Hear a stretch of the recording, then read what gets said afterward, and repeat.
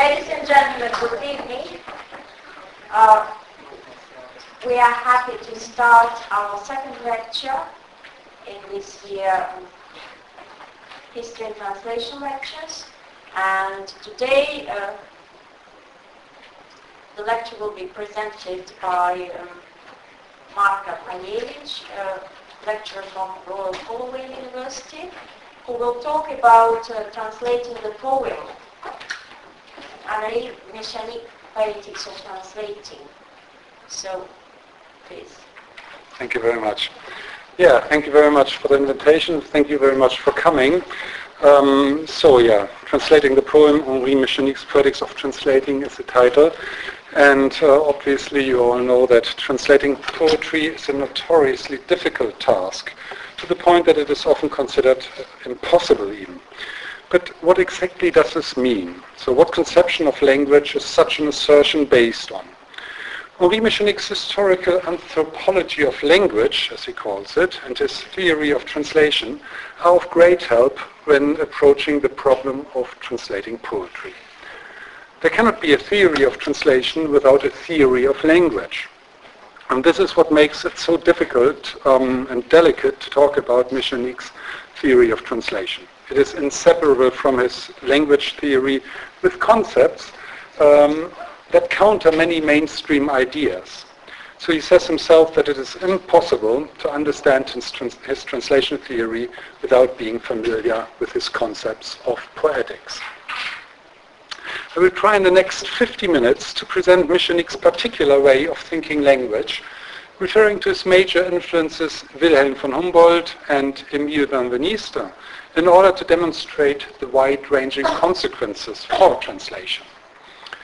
I intend to briefly present his own way of translating the Bible, talk about what is at stake in his theory of translation, how it goes against certain tradition, which concepts he developed to approach language and translation differently, and finally give some more examples of how that looks like in the practice of translation, of his own practice of translation. So this is going to be mostly on language theory. I hope you will agree that it greatly informs our ideas about translation. So all of that is very much Henri Meschonnic's Poetics of Translation, but I try to provide you with a foundation of understanding his concepts, because if we don't talk about this first, it would be impossible. Yeah, he has a very complex network. It's almost like Heidegger or so. You really have to get into this kind of thinking in order to bring these different terms together. So since Meschonnic is very little known in the UK, allow me to first quickly introduce his person. He is a French poet, translator and linguist, or was, because he died in April 2009. And he left an impressive body of work with some 60 books published that offer an extraordinary theory of language, which interacts with poetics, ethics, and politics. So it's a very wide-ranging idea and entire way of looking at the world. So of particular relevance for us here are, next to his translations of parts of the Bible, 3 theory books, as well as several chapters and articles on translation. So the first book is the second part of his series, Pour la Poétique, in the early 70s. He wrote 5 books with the same title, more or less, and the second focuses quite a bit on translation theory, so at the start of the 70s. Then the second, Poétique du Traduire, that came out in 1999. And the third one is called Éthique et politique du traduire, and was published in 2007. This last book, so only the last book, which is as such a problem, because you cannot really understand that book without having all his work that he did before and 50 other books, more or less. Yeah, it's very difficult to understand this book because he has this style which alludes to many things, and he cannot always repeat all the things he's done in all the other books. So it is quite a good idea to start maybe with his critique du rythme, or his real idea about poetics, before you go into his translation theory.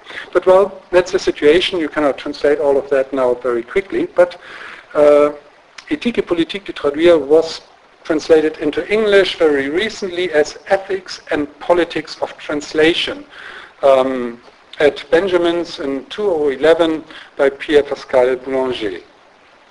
And it is interesting to note, I haven't read that translation, I must say, but it is interesting to note that this translation of the title goes somewhat against Meschonnic's explicit stressing of the activity of translating. Yeah? He does not call his translation theory a poetics of translation, but a poetics of translating. Yeah? A bit odd in English maybe, but also Meschonnic's French formulation is rather unusual and intended to make this point. It's activity. Activity of language is one of the really focused terms and central terms in Meschonnic's thinking language. So the English version covers it up from the start, unfortunately. As I said, I'm not sure whether the translation as such is good apart from that, but the title is problematic. Meschonnic is interested, therefore we can already deduce from this title, more in the process than in the product. Yeah? So it's a way of thinking. It's an activity. It's not necessarily only something fixed which we have as a result and as a product. It is difficult to establish a theory that is not part of a wider school. That was exactly Meschonnic's situation. His very sharp criticism of the major schools of his time, such as hermeneutics, structuralism and post-structuralism, did not really do much to help him in his endeavors. He countered somehow academic structures and procedures. He was a maverick, but his ideas have been picked up and people are working with them, particularly in recent years due to renewed interest in the body and the physicality of language. I actually brought something, some props, so that you see that all these things really exist, and Meschonnic is somebody, even though he's not well known here. So these are his two main books on translation studies, and then just recently, just 2 weeks ago, this book came out, Henri Meschonnic, théoricien de la traduction, in France, in Paris, but mostly by Italian people who organized that. There's also an article of mine in there, but that's in French again. But you see, there is now, people work quite a bit with Meschonnic, and in France, Meschonnic is a great name, and even beyond France, he's extremely influential. But people are not aware of it. I'll talk a little bit more about it. So the complexity of his concepts and his characteristic style, often elliptic and polemical, make it very difficult to translate Meschonnic. So this is another reason, I imagine, why there are not more translations of his work, in spite of the acknowledged importance of his ideas. But his influence in translation studies is considerable, as I said, even though not always overtly acknowledged. So Antoine Berman, for example, was a student, but considered it advantageous not to let his texts be known too much, because Meschonnic is a problematic figure, and people didn't want maybe to deal too much with his personality or his work. George Steiner, however, gave a Meschonnic quotation as a motto to his After Babel. 3 quotes at the very start of After Babel, and one of them, so very early, is by Meschonnic. So that shows you as well that he is around and was around for a long time. So his experience of it as a translator of the Bible was in many ways formative for his way of thinking language. His confrontation with the complex Hebrew system of rhythmic accents, the te'amim, as they are called, brought him to develop his conception of language where meaning is constituted in the continuum of speech, instead of by words put together. I will explain this notion of continuum better in the course of this talk. So the meaning of the word te'amim is actually the taste in the mouth, which is beautiful and telling for Meschonnic's sensual approach to language. He wants to draw our attention to the savor of language. These disjunctive and conjunctive accents in the Hebrew language create meaning, as Meschonnic discovered in a very clear way, since they connect or disconnect the words. So due to this creation of the order and organization of the text, with its punctuation, semantics and rhythm, the Bible is for him the best place to experiment with the theory of discourse. According to Meschonnic, it is the rhythmic accents which establish the reason itself of the text. Il fond la raison même du texte. So consequently, a good translation must invent in another language des équivalences de discours, so equivalences of discourse, that is, equivalences of prosodic, consonantal and vocalic patterns, of metaphor, of wordplay and of rhythm. The images, sounds and constellations that constitute meaning must be recreated in translation. That's his main point. But let's see and hear first how he translates the Bible himself. So you have a handout there from his translation Gloire.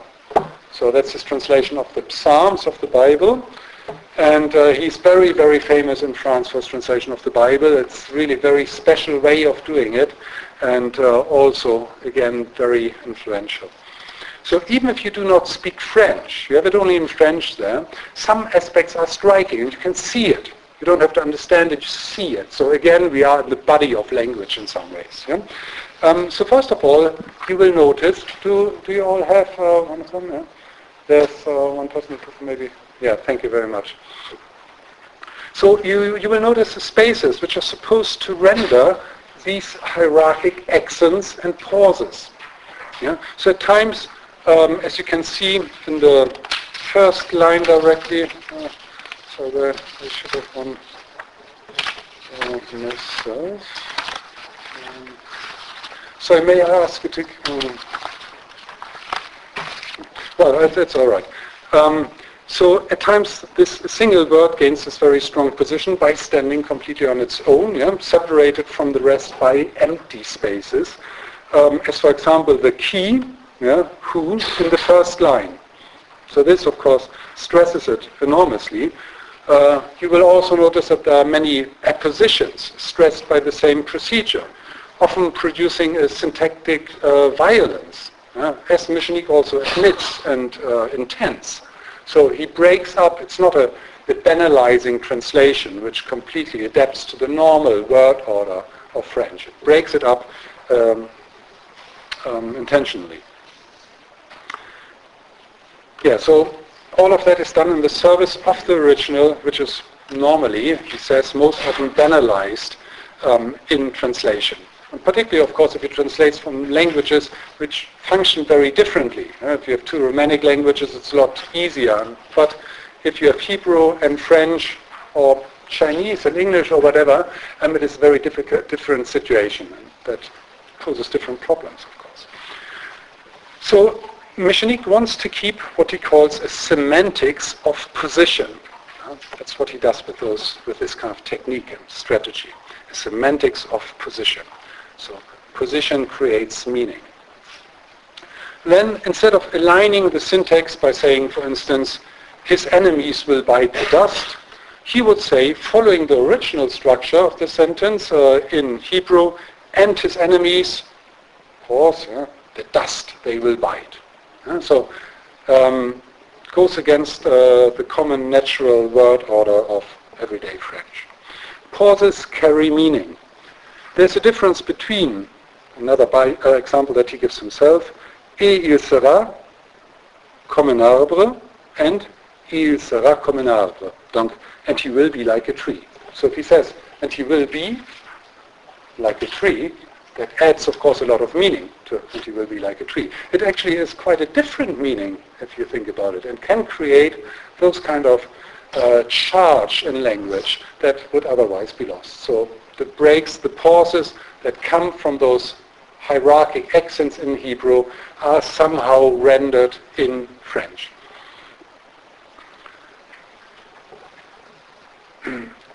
So quite often the units start by an initializing e, end. That's a biblical end at the start, which is often omitted in other translations because, well, the end is not considered to be good style at the start of a sentence in English or French or whatever. or it is modulated by using other phrases in other translations, whereas Meschonnic keeps them all as in the original. So there are lots of these N's, E in French. And he does it, again, very much so because he considers them as rhythmic elements, and therefore as semantic elements. So at times the semantics of sound even primes over the meaning of the words, he says. So he gives the example of having translated the Hebrew ledor vador. Ledor vador, literally, it means from generation to generation. But he translated it differently. He said, pour un tour et un tour, for a round and a round would be in English. Thus recreating the repetition of the circular movement of generations. Ledor vador, un tour and a tour. The translation in the words is less clear than from generation to generation, but he says it is justified anyway. It might not be exactly the same meaning, but it carries and transports the meaning in a better way than a more literate translation. All of this creates a feeling of orality somehow. He calls this typography the visualization of orality. So he wants to make the reader hear the Hebrew in the translation. At times a bit surprising, or in surprising ways, but it is creating the climate of the text, he claims. I will give you a longer quotation now from his introduction to this translation. So it is out of this book, Gloire, which gives an excellent condensed idea about his position, and which we will explain more in detail over the course of our session. And I will also always give you the French version and then translate into English. Yeah? So first French, then English. Selon l'écoute du discontinu seul, les unités sont les mots. Selon l'écoute du contenu, l'unité est le discours, le système du discours, le poème. C'est le poème ici que j'ai voulu traduire. Son réseau de rappel qui fait que les unités mots se prolongent en écho, se continuent partiellement, actuellement, aspectuellement, les unes dans les autres, se communiquent les unes aux autres quelque chose qui n'a pas du sens, mais qui obscurément s'y rapporte, puisqu'il fait partie de leur activité et c'est ce qu'on peut appeler leur force. Ce sont des vases communicants. The translation that I give now in English is my own functional translation, yeah. So it's just for this framework here that I try to render it into English. Le poème ne se situe donc... I forgot this. There's a little paragraph that I haven't read in French. Le poème ne se situe donc pas dans la forme, puisque la forme est une des deux discontinuités du signe, ni dans le sens pour la même raison, mais dans la tenue, toute banale pourtant, entre syntaxe, rythme et prosodie. So in English, according to the understanding of the discontinuum in its isolation, the units are the words. According to the understanding of the continuum, the unit is the discourse, the system of the discourse, the poem. So he uses poem not as the poem, a piece of literature, but as an attitude. We'll talk about that later as well. It is a poem here, he continues, that I wanted to translate. Its network of reminders, which makes the word units prolong themselves in echoes, continue partially in aspects, the ones in the others, communicating the ones to the others, something which is not of the order of meaning, but which obscurely relates to it, since it is part of their activity. And that is what could be called their force. They are connecting vessels. The poem is therefore not situated in the form, since the form is one of the two discontinuities of the sign, nor is it in the meaning, for the same reason. But it is, after all, quite banally so, in the positioning of syntax, rhythm, and prosody. So we will have to clarify what these notions of continuum, discourse, activity mean, but it is evident enough that these ideas are all based on language considered not via the words, but via what happens in between the words. So translating the poem means to translate the continuum of language, not the words, but their articulation, their togetherness. That's what keeps them together. Very difficult to conceptualize that, of course, to think the flow of life somehow. Very difficult. But that's exactly what he does with his theory of rhythm, and that what makes it so special and so interesting and so important, because that is what life and language is all about. It's the continuum, and it's not the segmentation, thanks. So in translating, our notions of language become evidence, says Meschonnic. Translating shows the confusion between language and discourse. C'est le meilleur poste d'observation sur les stratégies de langage. It's the best observation point for language strategies. In observing language or translation, you can see how people think about language. That is why the theoretical aspect of translation is of great importance to change the theory of language. And since the theory of language is, according to Meschonnic, decisive for our theory of society and of subjectivity, what is at stake in his translation theory is, well, everything.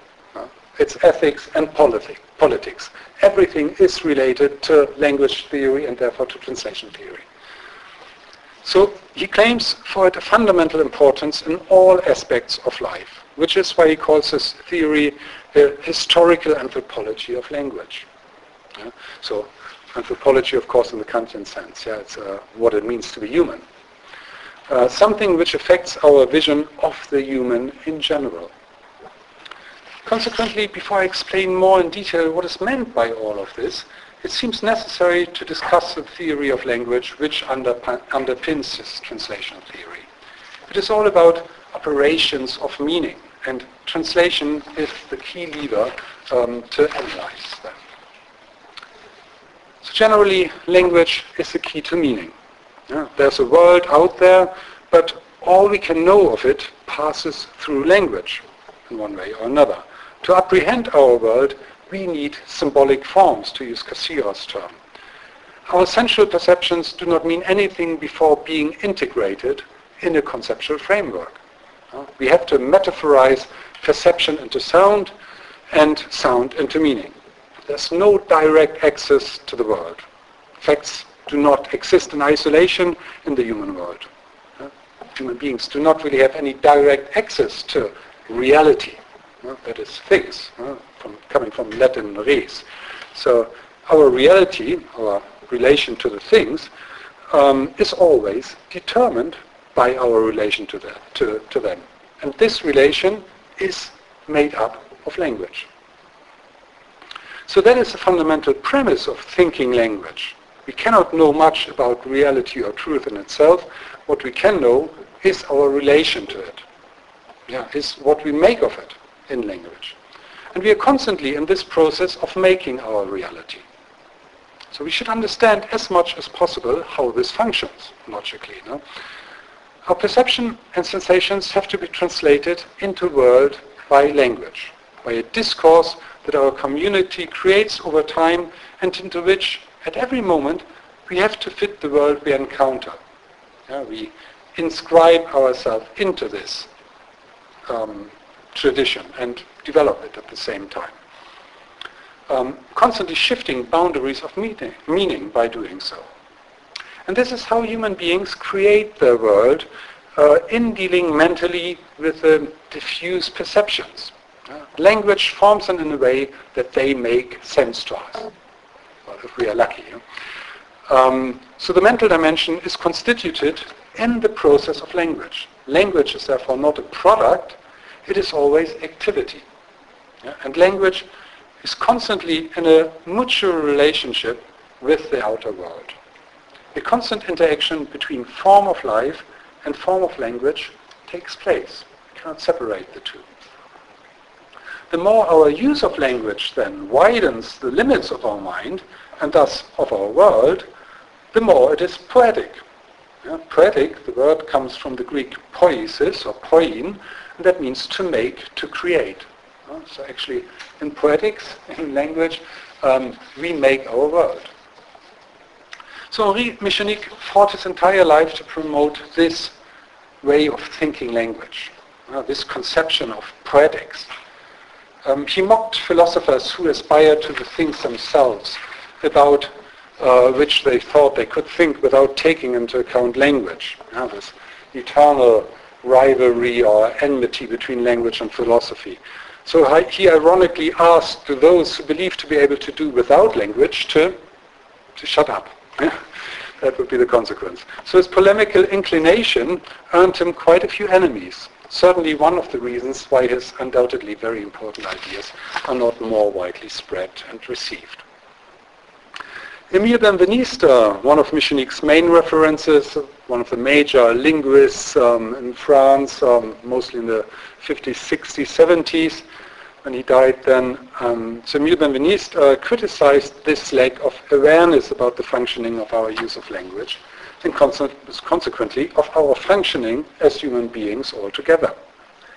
So since the operations of our thinking become manifest in language, it is often thought that thinking and speaking are two separate things. The old tradition coming from Aristotle, they are only united for the purpose of communication. First we think something and then we use language in order to pass it on. Language would then be only the instrument that allows the expression of thought. And Benveniste demonstrated the absurdity of this commonplace idea. The content of thought is indefinable outside of language, he proved. There's no form to it without language. It does simply only exist in language. So it does not make any sense to believe in thinking without language, he says. At least if we do not want to define thinking simply as anything going on in our brain, but as an activity of meaning. There are of course different definitions of thinking, but if we want to stick to it as an activity of meaning, we need language. So even if images, moods, sounds, etc. pass through our mind, all of these still need to be translated into language in order to be part of a system of meaning. Form and content cannot be conceived of independently from one another. Even if this truth is generally accepted for quite some time now, its consequences still do not seem to be taken into account. For instance, if there's something unspeakable, this is necessarily so because it is not thought. Benveniste formulated this as follows. C'est ce qu'on peut dire qui délimite et organise ce qu'on peut penser. So it is what one can say which defines and organizes that which one can think. The unspeakable is consequently the unthinkable. And that is the case since our language does not allow us to think it. So we have to develop, therefore, our capacity to think, say. And that is, of course, possible and is constantly happening. There's constantly shifting in what we can think and say. That is, according to Meschonnic, then, this activity of the poem. So the categories of language define the framework of thought, as Benveniste developed. But does this mean then that we are enclosed in our language, English, German, French, whatever, that each language imposes its own way of thinking, and that as a consequence, translation is impossible? Are there then also languages that are more suitable than others to think certain things, for instance? That's a dilemma, no? If it was like that, it would be terrifying, because that means then either languages have particular qualities, and then there would be grounds for linguistic racism, as existed some time ago, or it is impossible to distinguish between languages at all. Well, Benveniste's answer to this is clear. No language in itself favors nor hinders the activity of the mind. Achievements in this respect are rather related to the capacities of individuals and therefore to general cultural conditions. So you always need some kind of framework which is there, and then it depends on you what you do with them. And that can be done anywhere. So Meschonnic formulates the problem in a different manner. I quote him again. L'issue est justement ceci, que l'interaction n'est pas un déterminisme, mais l'activité du discours sur la langue et de la langue sur le discours, de la littérature sur la langue et de la langue sur la littérature, de la culture sur la langue et de la langue sur la culture. So, the issue is exactly that the interaction is not a determinism, but the activity of discourse on language and of language on discourse. of literature on language and of language on literature, of culture on language and of language on culture. So it's a constant interaction of all these different factors going on.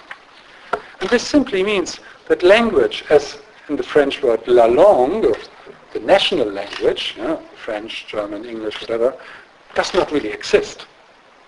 Meschonnic really denies that la langue as such exists.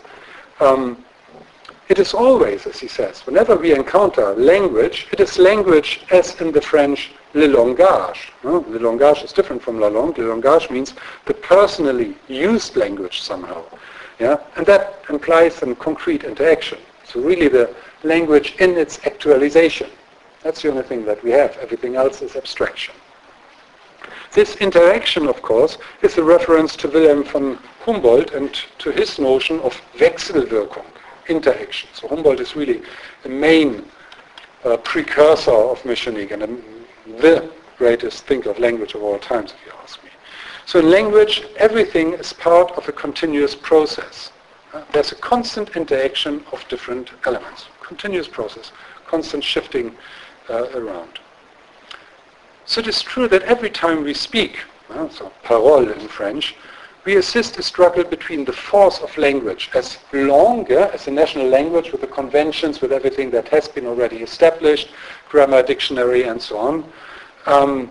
So convention of language, and the power of the speaking subject who wants to pass beyond the conventional and who, precisely by doing so, becomes a subject of their parole in speaking, in their proper language.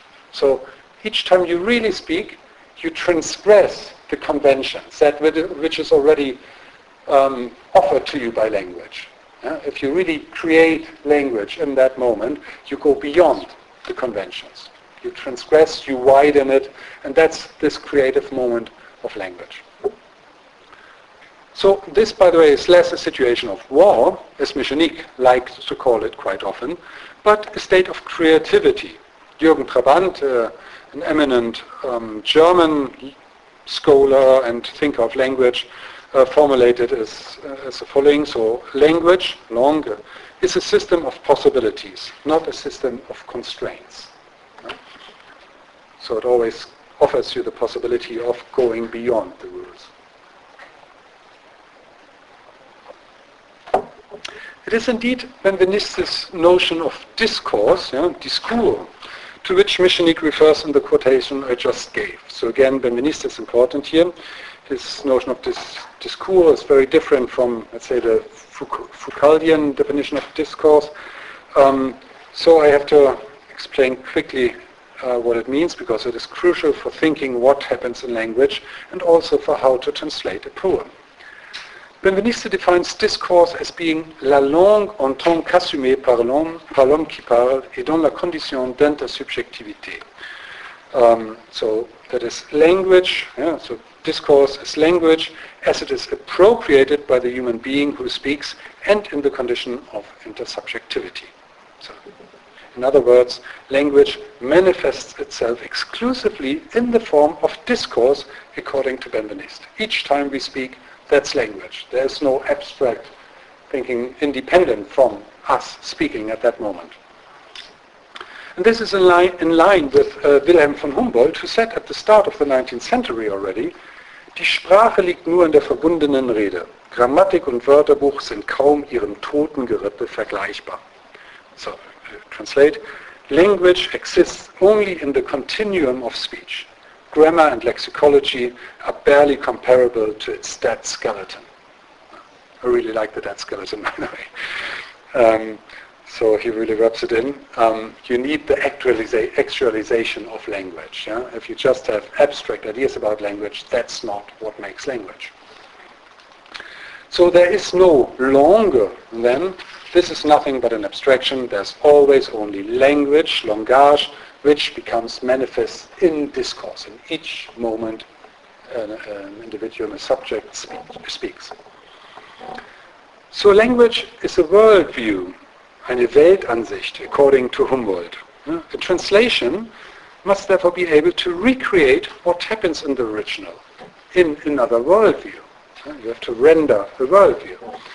Even more so, since an author of literature develops their own language, their own personal language, their own worldview, each time that he really creates literature. They do so even within their own language. It's not something that is only a problem of translation. We, all the time, have to translate in our own language what other people mean and say. There's no complete understanding possible generally. So this worldview, specific to the subject of literature, should be considered in the target language. That is to say that the translator must also develop their own language in order to recreate the processes involved in the original. The translation of a literary work must do what the literary work does, in its own language, thus writing it again and for the first time in a certain way. So this idea invokes the infamous Pierre Menard. You might know this figure of one of Borges' stories, who rewrites Cervantes' Don Quixote centuries afterwards, exactly the same, word by word, but without copying it. He really rewrites it. He repeats the act of creating the entire Don Quixote, and invents, therefore, exactly the same creative act. So this is one of Borges' typical experiments of thoughts. Very fascinating story. So this is, of course, absurd. It's not possible, we would say. But we have to imagine such a reconstitution to designate some of the goalposts for a translator of literature. So this infinitely complex process, even impossible to achieve completely, takes place also in every act of language, in each understanding of somebody else. This is not a problem of different languages. We never get to understand each other perfectly. Understanding always possesses a zone of non-understanding. It's even in everyday life, you never hear everything somebody says. You hear only about every third word. But in your own language, you have developed the mechanisms to fill in the gaps between these every third word, and you understand. Not always completely correctly, but it's possible. Therefore, that's the reason why it's so difficult to understand in foreign languages, because there as well we hear only every third word, but it's a lot harder for us to fill in the gaps in between. So the perception of language is really quite a complex thing.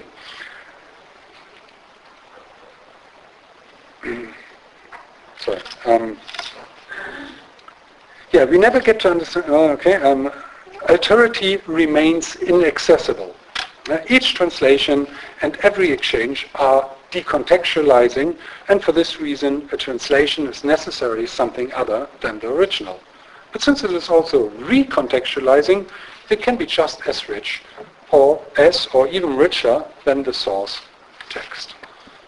So finally, we each live in our own world, and in spite of many points of convergence with others, we never reach complete congruency. However, we should not see this fact as frustrating, as most people do. Quite the contrary. It is fortunate that we operate this way, because that is the basis for the infinite richness of the world. Leibniz, the famous philosopher of the 17th century, was the first to realize that this multitude of worldviews is the condition of the richness of the functioning of our mind. La merveilleuse variété de ses opérations. The wonderful variety of its operations. Leibniz was German but wrote in French, as it was done in those years. So interpretation and understanding always take place at the individual level. We are all different, and we all have different, our own worldviews. So what does all of this now signify for the translation of poetry? Of the poem, I should say, rather. According to Benveniste, artistic expression is sémantique sans sémiotique. Semantics without semiotics. Artistic expression, semantics without semiotics. Semiotics refers, for Benveniste, to the functioning of the sign, whereas semantics refers to discourse. Language is both, actually. It is a system of double signifiance, a double signifying function. Function in this sign, each word stands for something else, but it functions also in this togetherness, in the continuum, in discourse, as Benveniste calls it. So this process of granting meaning is different depending on whether one looks at it semiotically or semantically. That means we are dealing with something else when semantics is taken into account. The discourse in its continuum instead of discontinuous signs. Different approaches, different attitudes to what language is actually doing. So semantics possesses, therefore, a surplus of meaning. It signifies more, at times even something else than semiotics. So the meaning of the entire thing can go against the meaning of the single words. And this is the case above all in literature, in language as an art form. People really try to experiment with language, to do things with language.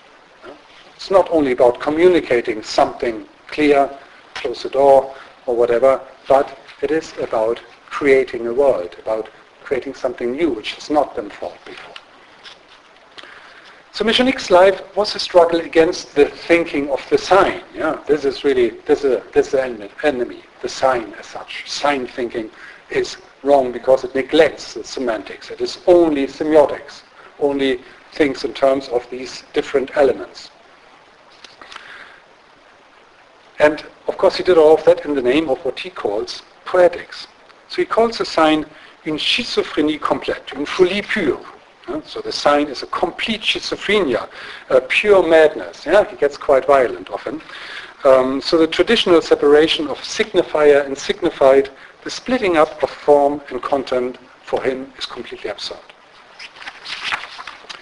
He wrote, ce que la sémiotique ne comprend pas, c'est que dans l'œuvre d'art, l'unité n'est pas un signe, que l'œuvre ne devient une œuvre qu'à partir du moment où il y en a en elle du sémantique sans sémantique, même si, jusqu'à un certain niveau de lecture, elle est faite des unités à double articulation, comme toutes les autres pratiques du langage.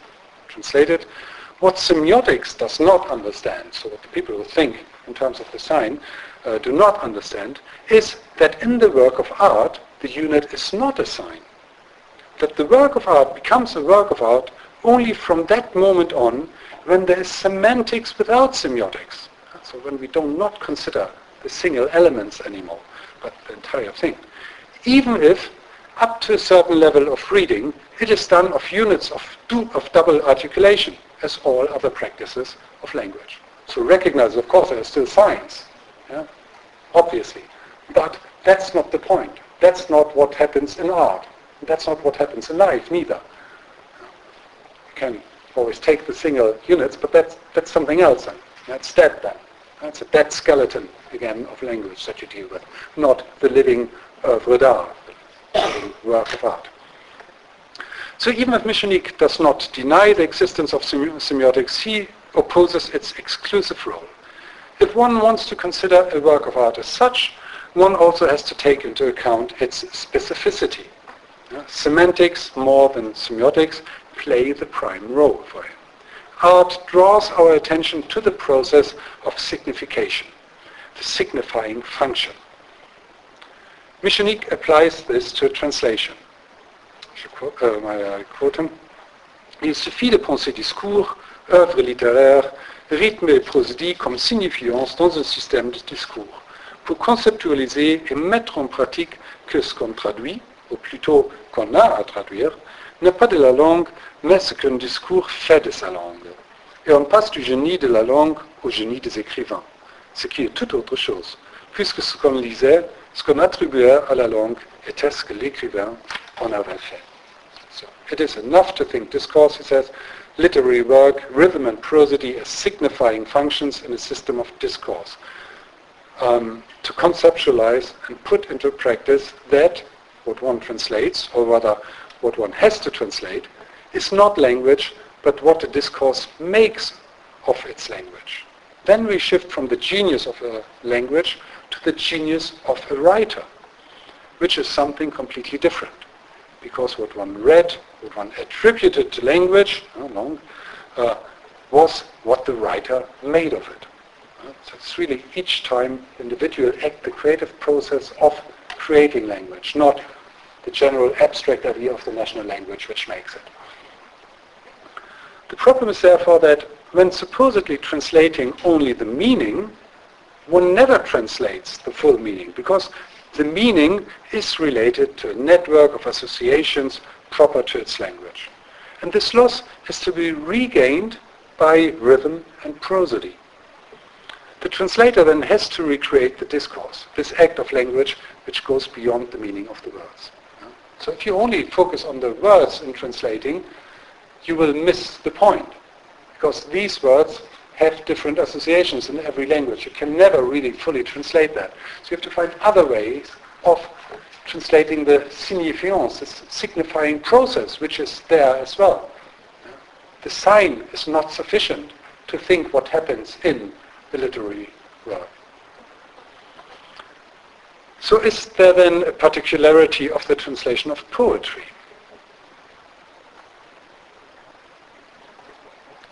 And yes, of course there is, but only in the sense that the poem, so rather not poetry, but the poem, is the invention of discourse. That it is language, langage again, the actualized language, which creates something new. And this goes beyond the traditional definition of poetry and suggests that the poem can be found also in prose. So the poem, for Meschonnic, translating the poem is not a particular form of text. It's generally the functioning of language and of our mind and an activity. So Meschonnic writes, j'appelle poème, here is his definition of poème, poem, j'appelle poème la transformation d'une forme de vie par une forme de langage et la transformation d'une forme de langage par une forme de vie. Toutes deux inséparablement. Ou je dirais encore une invention de vie dont et par une invention de langage. Ou encore un maximum d'intensité de langage. De vie au sens d'une vie humaine. In English, I call a poem the transformation of a form of life by a form of language, and the transformation of a form of language by a form of life. Both inseparably. Or I would even add an invention of life in and by an invention of language. Or even a maximum of intensity of language. Life in the sense of a human life. Yeah? It's really always this combination. Language informs our life informs language. There is no separation. It is one single process. So a poem is invention of discourse, and invention of discourse means invention of life for Meschonnic. The poem is for him not the product or work of art anymore, but an activity. Not ergon, but energeia, as in the very famous quote by Wilhelm von Humboldt. Yeah? So language is not ergon, but energeia. It is not a product, but an activity. A poem is not a literary form, but a process of transformation. A poem is a process of transformation form. As such, naturally, it cannot be defined formally. Meschonnic calls poetry a way of thinking, une pensée, a way of thinking. The maximal relationship between life and language. So once we have really this interaction between our speech, our parole, and life, it really informs our life directly, then we are in this activity of the poem. If we accept this definition of the poem, anthropology becomes poetics, and poetics becomes anthropology. Yeah? Again, anthropology in this sense of thinking about what it means to be human. This means that we have a poetological anthropology. That's really what Meschonnic allows us to think, to develop. And it includes the infinite meaning and history. The poem is therefore, in Meschonnic's definition, un acte éthique, parce qu'il fait du sujet. Il vous fait du sujet. It's an ethical act, because it makes a subject of you. So what he calls rhythm, the central term of his theory, enables him to conceptualize this idea about what a poem is and does. But it is in contrast to how rhythm is normally understood. Normally, rhythm is understood as the regular wave-like coming and going associated with metrics, right? Meschonnic's use of the term rhythm refers to Benveniste's discovery of the pre-Platonic meaning of rhythm. Benveniste demonstrated that rhythmos is related to rain, to flow, and that this was, before Plato, never used for the sea, with the waves, but for a river. Rhythmos therefore originally referred to a constant flowing movement, and not to this alternating tidal ebb and flow. The meaning of rhythm was consequently the activity of giving form, but with the particularity of being form in movement, without organic consistency, and always subject to change, as Benveniste defines it. I give another little quote of this very interesting definition of rhythm, of the pre-Platonic rhythm by Benveniste. It says, la forme dans l'instant qu'elle est assumée par ce qui est mouvant, mobile, fluide, la forme de ce qui n'a pas consistance organique. C'est la forme improvisée, momentanée, modifiable. So, rhythm is a form in the moment that it is taken on by what is moving, mobile, fluid, the form of what has no organic consistence. It is the improvised, momentary, modifiable form. Rhythmos is therefore an arrangement in constant change. Meschonnic successfully applies Benveniste's archaeological linguistics to an overarching theory of language and society. He formulates it thus: le rythme dépasse la mesure. So that's a very good example as well for the often witty style of Meschonnic. A translation into English cannot really work the same way, but I suggest rhythm outmeasures meter. So le rythme dépasse la mesure. When we talk about rhythm with Meschonnic, we are not talking about regularity or meter, but about form without fixed consistency. Form assumed in a single moment. And as such, the concept of rhythm has to be combined with another concept drawn from Benveniste, discourse. We had that. So Meschonnic defines rhythm as the moment of discourse. Rhythm is what reigns over speech. Meschonnic formulates this as follows. À partir de Benveniste, le rythme peut ne plus être une sous-catégorie de la forme. C'est une organisation, disposition, configuration d'un ensemble. Si le rythme est dans le langage, dans un discours, il est une organisation, disposition, configuration du discours. Et comme le discours n'est pas séparable de son sens, le rythme est inséparable du sens de ce discours. So, after Benveniste, says Meschonnic, rhythm cannot be a subcategory of form anymore. It is an organization, disposition, configuration of an ensemble. If rhythm is in language, in discourse, it is an organization, disposition, configuration of the discourse. And since the discourse is not separable from its meaning, the rhythm is inseparable of the meaning of this discourse. End of quote. So rhythm for Meschonnic is consequently no formal metrical principle, but a semantic principle. The way each concrete instance of speech makes sense, creates meaning. This also implies that there is no structure to be drawn from it. It is different each time, unique and unforeseeable, and an apparent repetition of an enunciation is different from a previous instance too, because the context is necessarily different, even if only by virtue of the one instance having preceded the other. An example would be repetition in music. A repeated phrase is never the same phrase as any of the previous instances, precisely because they have already been heard and thereby take on a different role. And the listener, by having already heard them, is different as well. So rhythm for Meschonnic is not the rigid metrical arrangement of language. It is language in movement, the flow of language in its continuum. He often points out that Saussure also, who is, as we know today, after having read more of his notes, is misinterpreted most of the time by the structuralists. He also used, instead of these very clear separate units that the structuralists made of Saussure, he also very liked the metaphor and used the metaphor, le fleuve du langage, so the stream of language, which of course would be an effort of thinking this continuum. Consequently, rhythm always refers to the whole. Meschonnic describes this continuum of language as le vivant dans son histoire, the living being in its history. This leads him to use the term of historicity quite often, to refer to the unique moment of speech with its context and its situation. The continuum is what connects the words, which are otherwise meaningless. Rhythm is the organization of this continuum. It is the organization of movement in speech.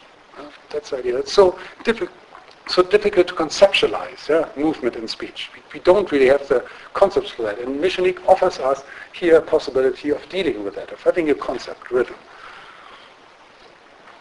So the organization of movement in speech, the organization of a discourse by a subject and of a subject by their discourse. So the subject, in doing that, organizes him, herself as well. Becomes a subject just in doing that, organizing speech, organizing language and movement. So here we are not dealing neither with sound nor with form, but with the subject. Really, that's what makes us the subject, the human being that we are in each single moment. It obviously does not and cannot create a totalizing unity of meaning. Rhythm always remains open. It finds its unity only momentarily and inscribes the subject and its situation in discourse. The movement of language is organized by discourse. Rhythm testifies to the uniqueness of the speech and thus of its radical historicity. The poem to translate, then, is the literary as such, or more generally, poetic thinking. To translate that, Meschonnic defines this poetic thinking. La pensée poétique est la manière particulière dont un sujet transforme en surmontant les modes de signifier, de sentir, de penser, de comprendre, de lire, de voir, de vivre dans le langage. C'est un mode d'action sur le langage. La pensée poétique est ce qui transforme la poésie. So in English, poetic thinking is a particular way how a subject, while at the same time inventing themselves, transforms the modes of signifying, of feeling, of thinking, of understanding, of reading, of seeing, of living in language. It is a mode of acting on language. Poetic thinking is what transforms poetry. So since this poetic thinking becomes manifest in discourse, the discourse has to be translated. So the entire thing, not the words. This implies that the translation of the poem has to do instead of simply to say. According to Meschonnic, we have to traduire ce que les mots ne disent pas, mais ce qu'ils font. So we have to translate what the words do not say, but what they do. If we translate a poem, in this sense, the translation has to be a poem. It must be an invention of discourse as well. In this perspective, Meschonnic can state, quelle que soit les langues, il n'y a qu'une source, c'est ce que fait un texte. Il n'y a qu'une cible, faire dans l'autre langue ce qu'il fait. Ça, c'est du réalisme. So whatever the language is, there's only one source, he says, and that is what a text does. There's only one target, to do in the other language what it does. That is what I call realism. End of quote. So what does all this mean concerning the unspeakable? And also that is related to poetry very often. So in poetry, as I have demonstrated elsewhere, the unspeakable is rather the inaudible, since the poem resides precisely in what is not audible in the words, and what is not said directly. Paul Celan, for example, affirms the existence of poetry quia absurdum. The absurd is etymologically that which derives from the inaudible, actually. So in this perspective, the poem is the unspeakable, and the unspeakable makes the poem. This then means that the unspeakable is said. It finds its expression in the poem. This implies that the poem opens up our thinking since it indicates that there is still space for the enigmatic. It confronts us with the possibility of newness. Meschonnic stresses that écrire, c'est dire l'indicible, le faire. Traduire, c'est traduire l'intraduisible. So writing is saying the unspeakable, doing it. Translating is translating the untranslatable. So it's a paradoxical formulation, obviously. And that refers to a position that is based on the act of saying rather than on what is said. Poetics is in charge of thinking language, discourse, the movement of language in speech, instead of reducing it to communication in the sense of the sign. The same is true for the translation of the poem. That's why we have to translate the movement of language. So with all of this in mind, Meschonnic calls a translation bad when instead of recreating the poetics of the text, that is the rhythm and continuum, the translation replaces it by units of language. When the semantics of the continuum is replaced by the discontinuum of the sign, when the organization of a system of discourse where everything is connected is destroyed, that is, every translation believing in meaning lying in the single words instead of in the organization. All of that is bad. Forgive me that I had to talk so much before getting to this point that it's probably that what you are most interested in. So I give you a few more elements of how he concretely wants to then have translations. There are lots of works by him on concrete criticism of existing translations. He explains his own procedure of translating. I gave you a few examples. I give a few more in a minute. So bad as well are for him also translations which replace this historicity by historicism. That is, which are oriented towards fashions or historically fixed ideas, which will lead to quickly outdated translations. A good translation then is one for him which is as much literature or a poem, as we defined it before, as the translated work. That implies that the translation invents its own poetics and replaces the solutions of languages along by problems of discourse. It's not the conventions of language, but it is really what's going on in each single moment of discourse. So such a translation invents language problems and constellations as the original work invented them. This also implies that there's no dogmatism and that there's an infinity of possible good translations. Meschonnic established nonetheless a list of 4 errors to avoid. They are A, suppressions, but obviously B, additions, C, shifts, and D, problems of concordance. So that means either non-concordance, that is when a unit of meaning is rendered by different units of meanings at different occasions, or counter-concordance, and that is when several units of meanings are rendered by one single unit of meaning. Due to the sound links that are created, if you translate the same word by different words in another language, that cannot be done then anymore. You cannot understand how the connections of sound and associations work in the original. So all of that obviously is true, but we should not forget that in translating we are constantly torn between conflicting interests, and we have to decide from case to case, I suppose, whether prosodic or sound aspects prime over the real denotation of the word. Meschonnic's theory stresses that language is more than science, which communicates a content supposedly lying outside of language. This has to be taken into account when translating. We have to consider the signifying functions apart from the logic of the sign, and rather in the sound patterns and prosody.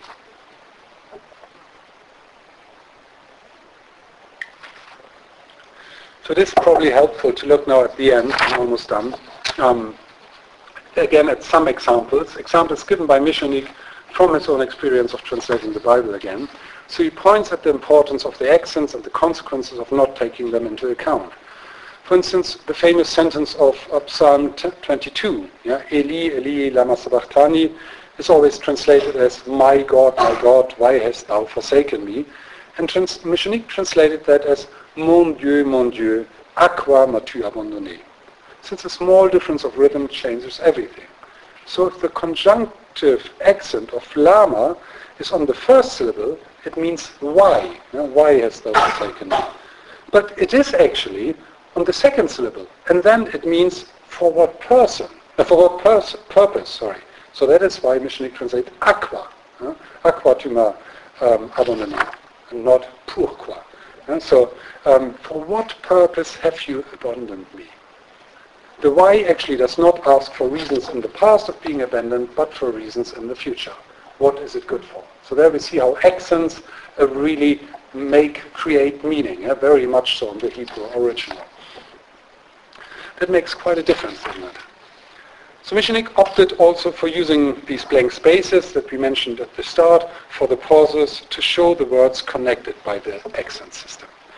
Another biblical example is the famous voice which supposedly in Isaiah 15:3 cries in the wilderness. Actually, the pause has not been correctly translated.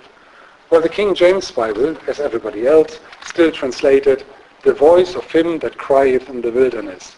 Prepare ye the way of the Lord, make straight in the desert a highway for our God."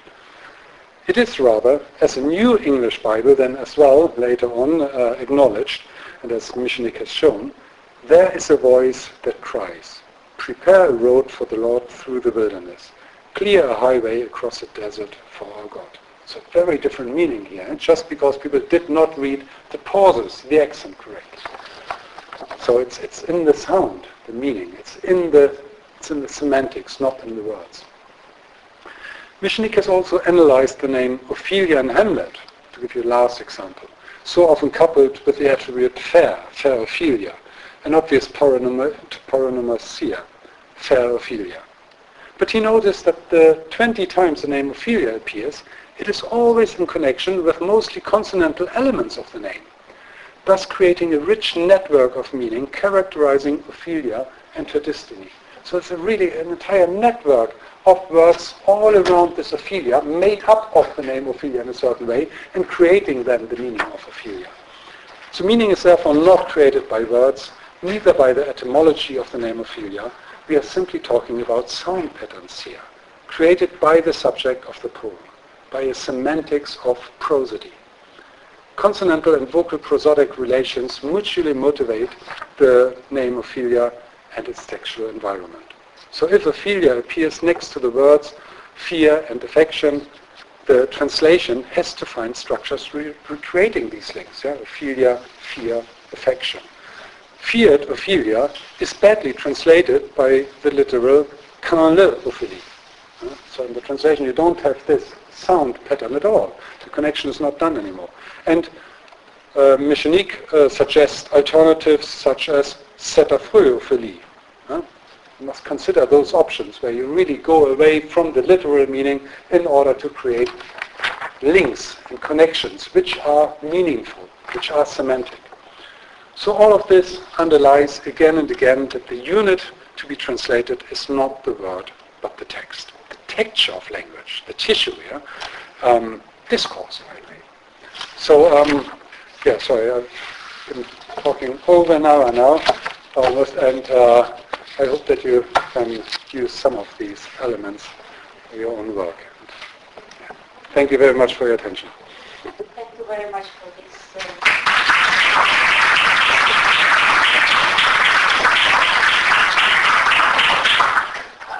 I personally think that because the subject is that specific, we need to add extra time to the presentation because it gives us an idea to be put inside the Meschonnic thinking. So well, but nobody could pay attention to that for longer, I suppose. I really stretched your patience very much. Maybe a seminar or so, So, your questions, please.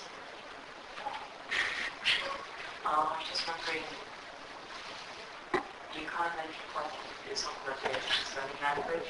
So what language do you think, because people who are multilingual find out sometimes they think in English.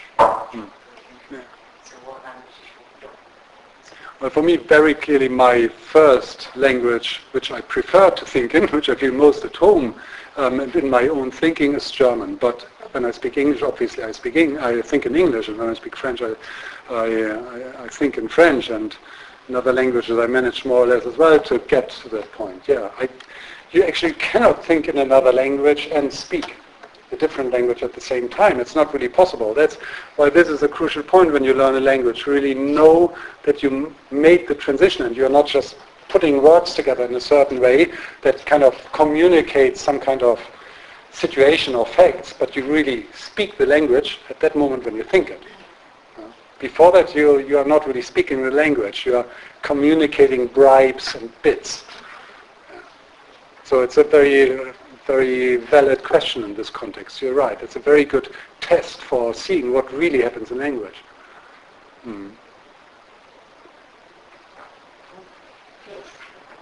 There's just one concept in which I'm trying to work that I sort of struggle with in my reading. I wonder if you could shed any light. There are many people who read his work, especially on English, and it claims to have an atheological reading of the text, going against this theological medicinal, the enemy of the text, as he calls it. And I sort of wonder whether this implies that he thinks his theory of language is sort of exterior to subjectivity. In some ways, his theory of politics is exterior? Sorry, I did not hear you. The theory of language that he's developing, if he's going against the theological and political that's in our current theory of language, is he exterior to subjectivity with his position now? Yeah. Something I've struggled with. Yeah, interesting. Yeah, so he uses these terms. He says it's a politics of rhythm. Yeah? He says this language theory which I try to present today is extremely political in his understanding of it, because it somehow would act on all our other ways of being. So if we have a vision of ourselves, of a subjectivity in language which is created at every moment, that would have vast consequences of everything, of our institutions, of the forms we live together. So that is then not political or theological in the traditional way, that there is a set of rules that you adapt to, but it's this idea of really creating that at every single instant. So it's a different approach to that. Again, with this interest of thinking life in its living moment and its continuum. This is, of course, a little bit delicate, because we need also institutions. And we also need the sign. It's impossible to think without signs as well. It's just because they are there. When we have the continuum of language, there's still signs. Double signifiance. They are both working at the same time. And we also have to have some orientation in life. But there's probably this difference between this general framework of conventional meaning that we need in order to know where we are at every moment, and going beyond that as well in order to maintain the idea of living life.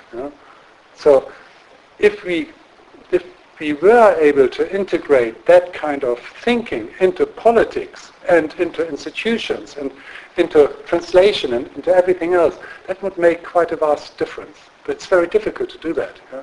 So that's also why he struggles with it. He's written, I don't know, as I said, 60 books. It's all about the same thing. So he's constantly refining his ways of dealing with that, of course, working on all kinds of different elements, but it's all about that. Thinking, making life intelligible somehow. That is very, very difficult to conceptualize. Did I answer the question? Yeah. There's no way to answer that. Thank you. So we have a lecture in a couple of weeks' time on Derrida. And I wondered if you could say anything about how Meschonnic places Derrida and construction in general, because some of the philosophy of language behind his thinking in terms of the principles sound very similar. Perhaps it's quite different. Yeah, it's a very delicate topic. Meschonnic attacked Derrida very harshly quite often. He believes that in Derrida you still have some kind of thinking of the sign, in spite of everything that Derrida would claim for himself. But there's one quote that Meschonnic always gives of Derrida, where Derrida talks about the hermeneutics of language, of the words. And that is for him the sin, the downfall of Derrida. He says, well, that proves that Derrida really does not really think language correctly. So for him, Derrida does not have the right language theory. But I would agree with you that there are a lot of common points. And it is actually a problem that Meschonnic opposed so many other thinkers who are actually not that far away in some aspects of what he wanted to do. But Meschonnic was without compromise there. Yeah? He said if there were some notions that did not work, that did not have the real approach to thinking this continuum, then he would be very violent in his rejection. Which is problem. That's why he did not make it, he kind of shocked everybody else in Parisian intellectual life. And so at some point they said, well, you do your stuff, yeah, and we do our stuff. It's really a problem. He did some damage to his really very interesting ideas. Everybody recognized, well, that's interesting. Meschonnic is interesting, but you cannot really deal with him. He's too violent. So there are common points, and it's a shame. And there should be a study on going more into detail how far they really have common points and ideas. But there are also differences. Okay, well, maybe we will close now formal discussion and we'll continue our informal discussion with a glass of wine or something. Thank you so much indeed. Thank you. I invite everybody to have a drink.